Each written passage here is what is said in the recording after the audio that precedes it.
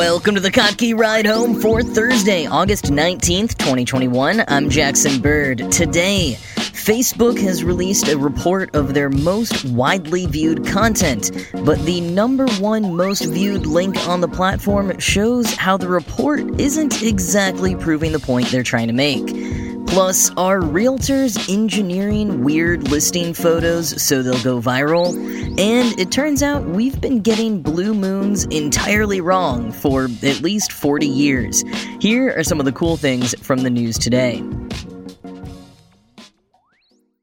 Partially in response to the regularly documented fact that the posts garnering the most interactions on their platform every day are from biased, sometimes misinformation-laden sources, Facebook announced that it will be publishing quarterly reports showing what content actually gets the most views overall. Therefore, what is seen by the most people, not just interacted with the most. The first of these reports came out yesterday, showing public newsfeed content seen by US-based users from April 1st through June 30th. The report includes the top 20 domain sources, link posts, pages, and general posts. Despite the fact that New York Times reporter Kevin Roos's manually run Twitter account that posts the top-performing link posts in the U.S. on Facebook every single day based on interactions shows folks like Ben Shapiro and Sean Hannity making it into the top 10 nearly every day, neither of them made the cut for top views in Facebook's official report. Now, Roos's data, by the way, comes from Facebook's publicly accessible analytics site, CrowdTangle, so both of these are official numbers. They're just looking at different data sets. The top viewed content across the whole platform hasn't been publicly accessible in this way until this report. But instead of some of the sources that Roos has found are interacted with the most every day, the number one top viewed domain source of all non-Facebook content shared on Facebook, I am very happy to report as someone still mad at Facebook video for reasons too numerous to get into now, was YouTube. The number one domain being linked to on Facebook is YouTube. Others in the top 20 are the usual suspects like Amazon, GoFundMe, TikTok, Twitter, Google Docs, and some news sites like CNN, CBS, and quasi-news sites like the Daily Mail. The most widely viewed Facebook page was UNICEF's, which is nice. Pages like the Dodo, Lad Bible, and again, the Daily Mail also showed up in the top 20 pages. The most widely viewed individual posts were mostly overbaked, quadruple screenshotted memes and text posts turned into images from already large pages that had some kind of question or prompt for viewers to engage with. Or, as every social media manager knows them, the lowest of the low-hanging fruit that you slap together when your boss wants a post to go viral and you've given up on any of the optimistic creative energy or values you once had. Now, despite some of these posts getting tens of millions of views, Facebook noted in their report that these top 20 posts collectively accounted for less than 0.1% of all U.S. content views during this quarter.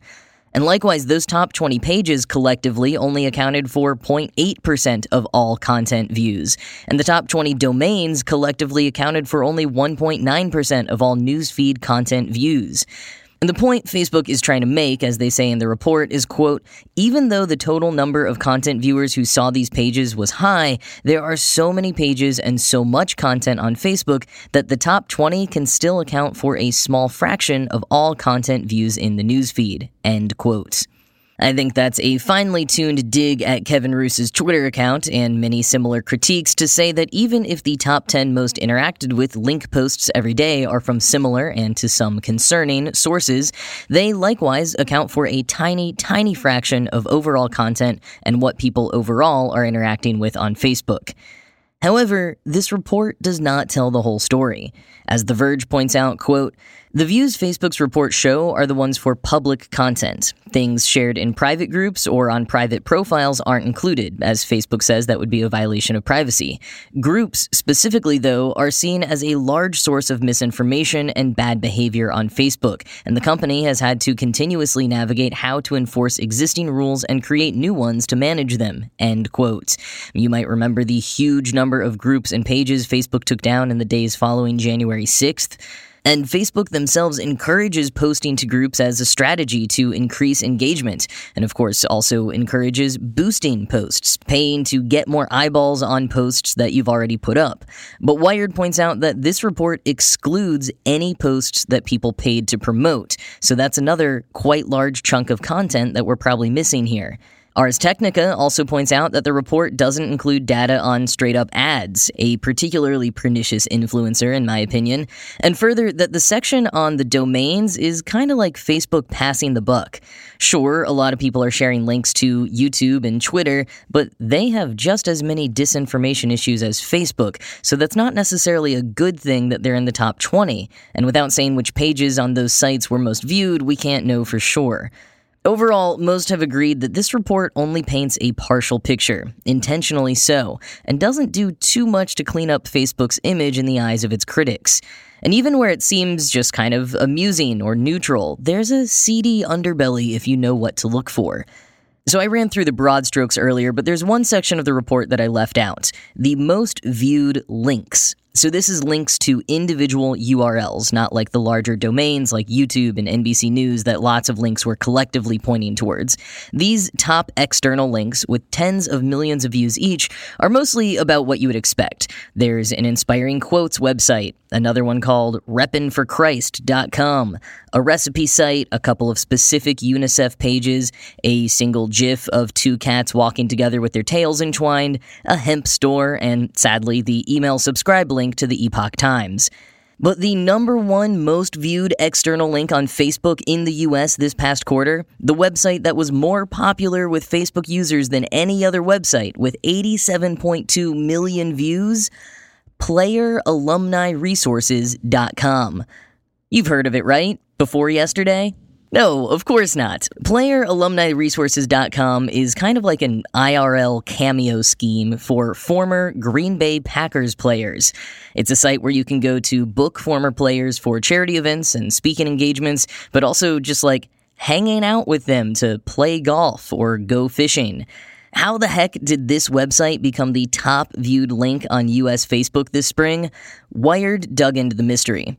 First, they point out that the Facebook page associated with the Player Alumni Resources website only has 4,100 followers, and its posts don't get that much engagement.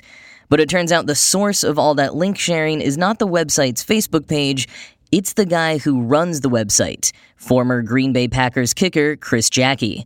Quoting Wired, "The answer? Memes." From his personal account, which has more than 120,000 followers, Jacke posts a steady stream of low-rent viral memes that have nothing to do with the Packers, adding the URL of his business to the top of the post.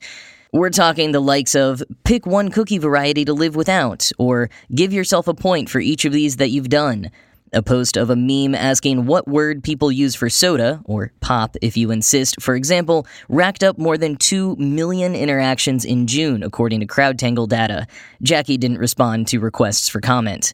This seems to be the modus operandi of the other seemingly random members of the link leaderboard. The hemp store in second place with 72.1 million views, that appears to be the handiwork of Jaleel White, best known for playing Steve Urkel on Family Matters. White, whose page has nearly 1.5 million followers, posts meme after recycled meme, each one graced with a link to a CBD product store. End quote.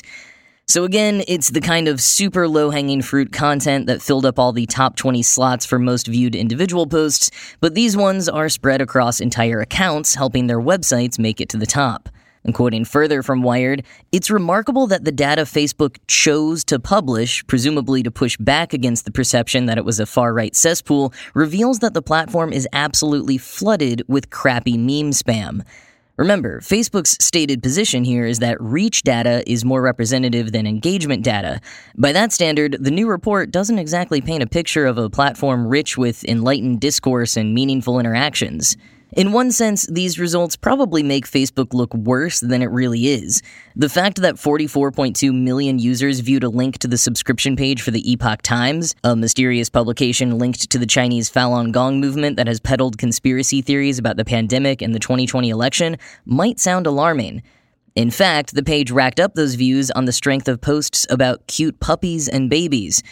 Remember, Facebook has shared the cumulative views, not interactions. There's no way to know the exact share of people who clicked through, but given that it's text-only and completely unrelated to the post themselves, the most likely answer is hardly any. End quote.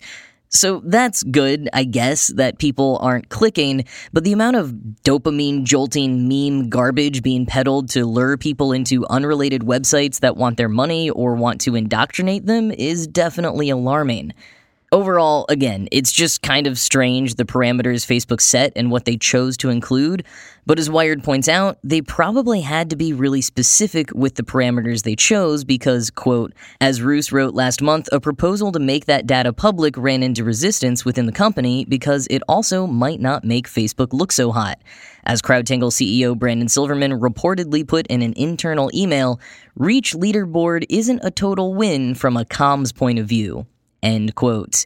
Yeah, no kidding. And this is the stuff they chose to share. And for those who can do some digging, it's not that great.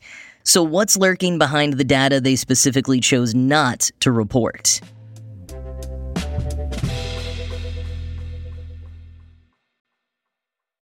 So we've heard a lot about everything buyers are doing to make their offers stand out in the currently high-stakes real estate market, foregoing inspections, paying in cash, adding on season tickets to Lakers games.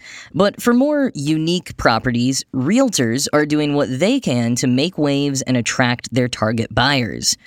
Goofy photos, custom videos, yes, even realtors are now content creators. I'm not going so far as to say that every weird property that's gone viral this past year on Zillow was intentional, but a few of them definitely were, and I wouldn't be surprised if we see more of it happening. Slate talked to Jonas Elber, a realtor whose listing for a castle-style home in Washington state is catching a lot of attention online because the photos of the 4-bedroom, 4-bath house heavily feature a knight in period-accurate armor. There's also an entire video narrated by the knight showing him engaging in various activities like slicing oranges with his sword and using the reclining elliptical in the finished basement. There's even a shower scene. Elber told Slate that he decided to bring in the knight for the photo and video shoot because, quote, I'm not convinced that the buyer for this home is local, given the uniqueness of the front elevation, so I just felt a greater need to try to get as much exposure as I can and try to tap into those Renaissance and medieval fans. We're really looking for the Renaissance enthusiasts that either want to have a second home that's the castle, or it might be worth moving there with the working from home options and stuff like that, end quote. And so far, it's working. In just 24 hours, he's gotten plenty of interest from qualified buyers, and most of them not local. A few of those Renaissance enthusiasts, but also from people thinking they might use the property to host events or rent out as a themed Airbnb. Elber has an established marketing budget for every property he lists, and already had a film crew that he works with, though this was the first time he'd written a humorous script or had to hire an actor with their own hard-to-come-by costume. His niche as a realtor is odder properties, so he has to be a little more creative with marketing than your run-of-the-mill realtor, but could more creative staging and strategies to attract attention online beyond the local market be becoming a trend we'll see more of? Especially as the kinds of people with the income to buy homes are the same ones increasingly able to work from home, many of whom are considering moving but don't necessarily have an exact location in mind. A viral property could catch their attention in a town they wouldn't have otherwise been looking into. Elber told Slate, quote, not every property needs to go viral and get viral exposure in order to sell, but I think that there's going to be a higher demand on realtors to prove their worth through quality marketing with a little bit higher level of production than we saw 5 years ago, end quote. Realtors are kind of one of the few non-creative careers where you did already have to worry about your personal brand and marketing even before this social media age, but making it less about the trustworthiness of the realtor as a person and more about the properties themselves, making those stand out in funny or creative ways, that could be a new trend. And not always these polished kinds, but maybe the gritty, almost disturbing listings being engineered to attract shock on purpose, the low-rent memes of the real estate world. In any case, check out the link in the show notes to see the photos and videos of the property featuring the knight, as well as 2 older listings from other realtors featuring a Sasquatch and a dinosaur.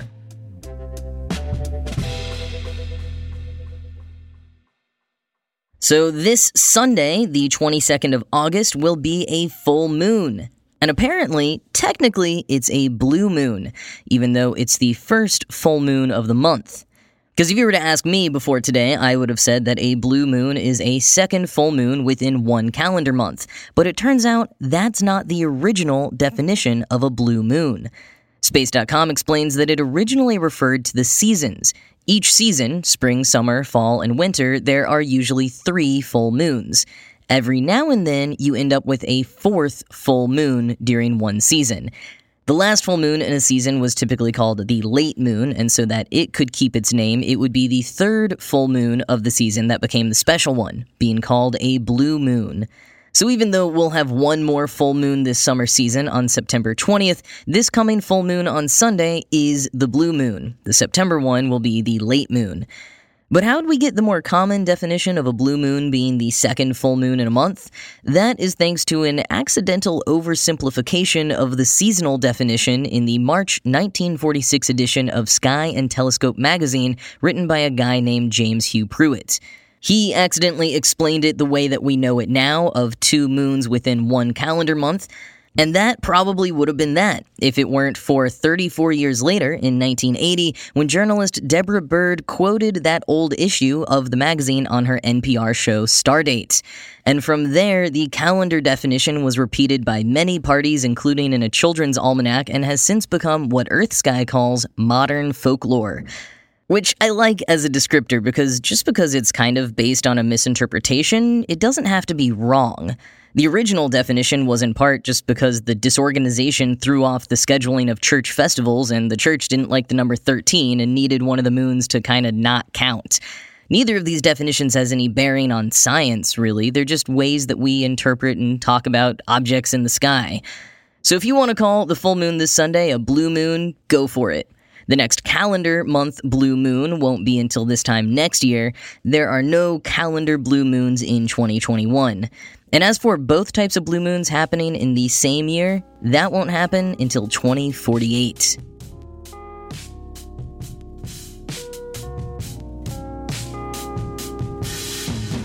Well, that is it from me for today. As always, this show was produced by Ride Home Media and Kotke.org. I am Jackson Bird, and I will talk to you again tomorrow.